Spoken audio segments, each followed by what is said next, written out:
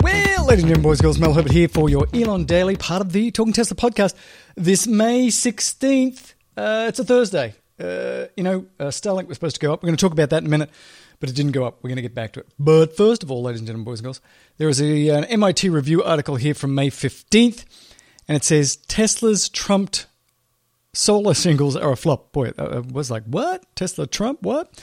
Yeah, so you know how Tesla in 2016 acquired SolarCity, and part of the big news was that they're going to make these solar tiles, and they'd just be integrated into your roof, and they would look spectacular, and they're made of glass, and Elon made a big deal about it. Well, it turns out that so far it looks like these are just not working out. They're supposed to be building these in the Buffalo factory, but it sounds like most of the production in the Buffalo factory is going overseas. Tesla is not using them because it sounds like Tesla does not need them, because it sounds like there is just like 26 installations of these in California and an unknown small number in the Northeast.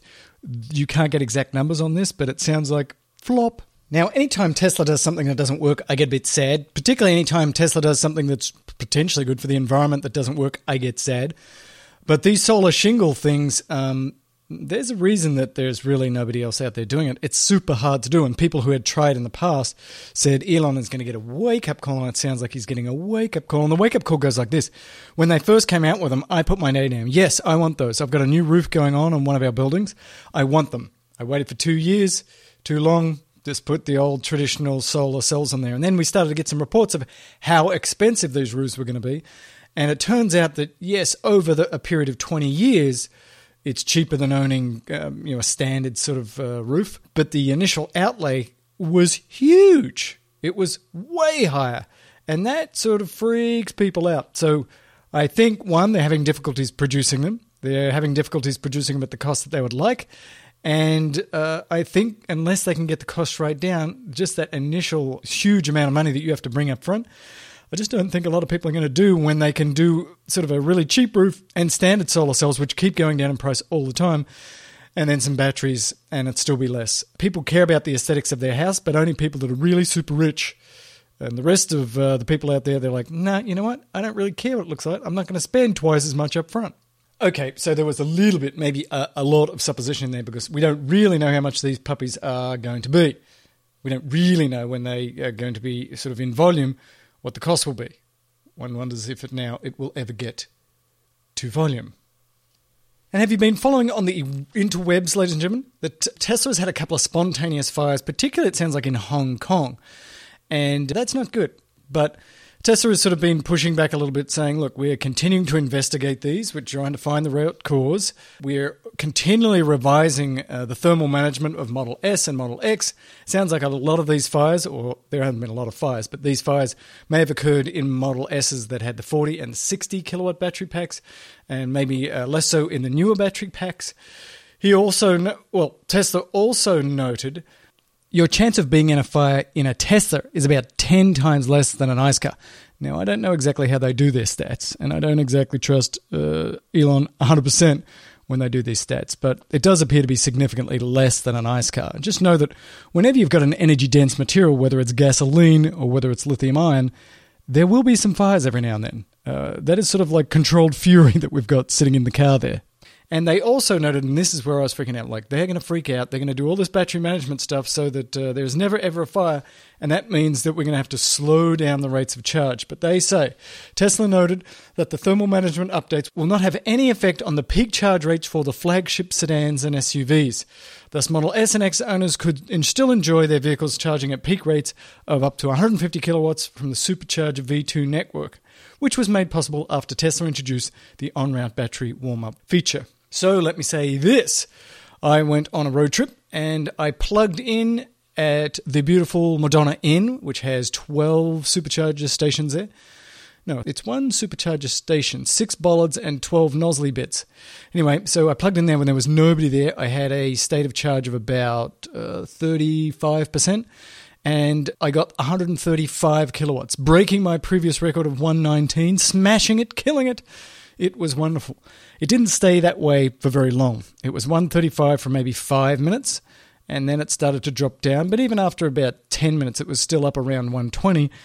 And I didn't exactly take note of the time because I had to go poos and wheeze and get some lunch. But usually I would stop there for about 40 minutes, and I stopped there for 25 minutes. So that's a significant improvement in the charging in the Tesla at the 150 kilowatts. So that, to me, is a great improvement. The difference between 25 and 40 minutes is in 40 minutes, I'm like, well, maybe I should go get a long dinner here or a long lunch. 20 minutes, 25 minutes is let me go over there, have a whiz, get a Diet Coke, walk back, and I'm basically ready to go, stretch my legs, feel good, ready for the next part of the journey. So I'd still like to see that much faster, and with V3, potentially it's going to be much faster.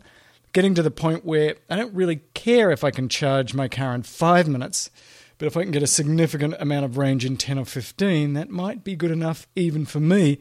And you all know that I'm a loser who has a problem with supercharging. Now, I said at the beginning of the show that Starlink did not go up tonight. So they were supposed to fire up 60 of these satellites, and it looks like they're going to try again tomorrow night, the usual stuff, the weather issues.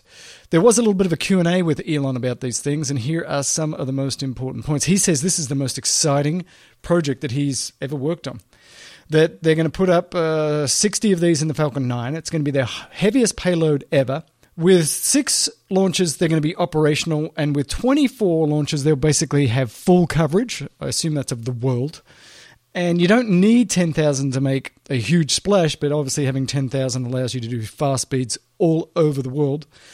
These things are going to evade debris. So there's lots of debris up there in the spacey space, and these things are going to be smart enough to try and move around it when they're tracking it through NORAD. And so when they know, my path down the road is going to be in the path of this thing, it's going to go and move out of the way. They're going to use the money they make out of this to improve Starship and to accelerate that. That's how much cash they think they're going to make out of this. Somebody asked, well, when are these going to start connecting? Well, when this fires up about an hour after launch, they'd plan to make contact over Tasmania. I don't know what will happen if they launch it tonight. That was from yesterday. So they'll be able to start connecting with these puppies pretty soon. Then it means they're going to be functional, but they're going to start talking to them. Now, in terms of the receivers, it sounds like it's a flat pizza box terminal, and it'll be plug and play, and you'll basically just poke it into the air, and the internals will find the satellite signal. And then you'll be able to obviously use repeaters and stuff to get it around a local area, for example. And somebody asked, well, what happens if it falls out of the sky? And he says, by the time it gets down to where the people are, it'll just be particulate matter, and it won't be a big deal. So this is very exciting. This is very huge. This is very large.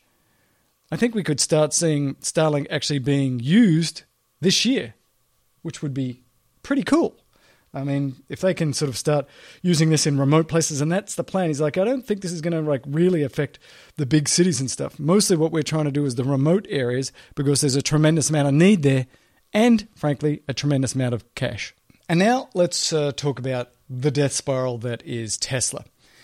So I've got an article here from Forbes, and it's written by Jim Collins, and I really don't know Jim Collins, but he's got an article here saying, look, they basically sold almost no Tesla Model 3s in April in China, and he was expecting that they would have sold a lot because in March, it wasn't very good, and it looks like they sold less than 3,000 because the top 10 cars, number 10 on that list, sold over 3,000, and Tesla wasn't even in there. And he goes on to say, look, Tesla has taken $20 billion worth of loans and leverage since it started.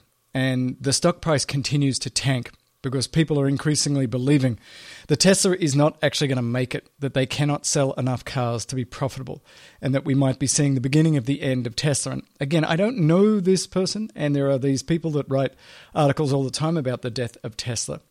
But I've got to say that it is concerning that Tesla keeps not being able to sustain a profit, that Model 3 is out there, and if the rest of the year they can't sell a ton of these in the US and a ton of these in Europe and a ton of these in China, they're in serious trouble. I think this, again, is the key year. It is concerning. Maybe all of this is just explained by the fact that they just can't get the cars to China, that there's a huge demand in China, and that's why they're building a gigafactory in China. The big thing, my biggest concern, why did they do that, is the Model 3. Why did they lead with Model 3 and not Model Y? I think if they can stay alive till Model Y, they'll be fine. because the Model Y really will be a huge seller, and by then there'll be even better technologies, and theoretically the price of the batteries will go down and full autonomy will be closer, and they'll be able to put a lot of cars onto the Tesla network. And so it always seems that Tesla's about a year away from being great, but they've taken on so much debt. I'm anxious about it. Let me tell you, I'm anxious about demand in the next few quarters and them to be able to start making a profit out of this puppy.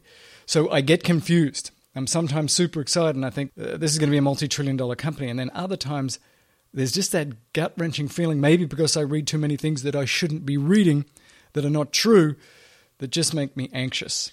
But I've said since I started this podcast, what is it now, 3.5, 4 years ago, that there is no guarantee that this company is going to last, because this is a very difficult thing that they're trying to do. Despite the fact that the cars are amazing, despite the fact that there's a genius at the head, this is a capital-intensive process. My only hope through all of these years is that if it looked like Tesla truly was going to die, that somebody like Apple with a ton of cash would come along and buy them and keep the dream real. I think long-term, if they had a lot of cash, then they will make a lot of cash. But it's in these interim years that it's really tough and kind of frightening. I'm getting a little scared is all. Just saying, let's talk tomorrow. I'm a bit worried about it.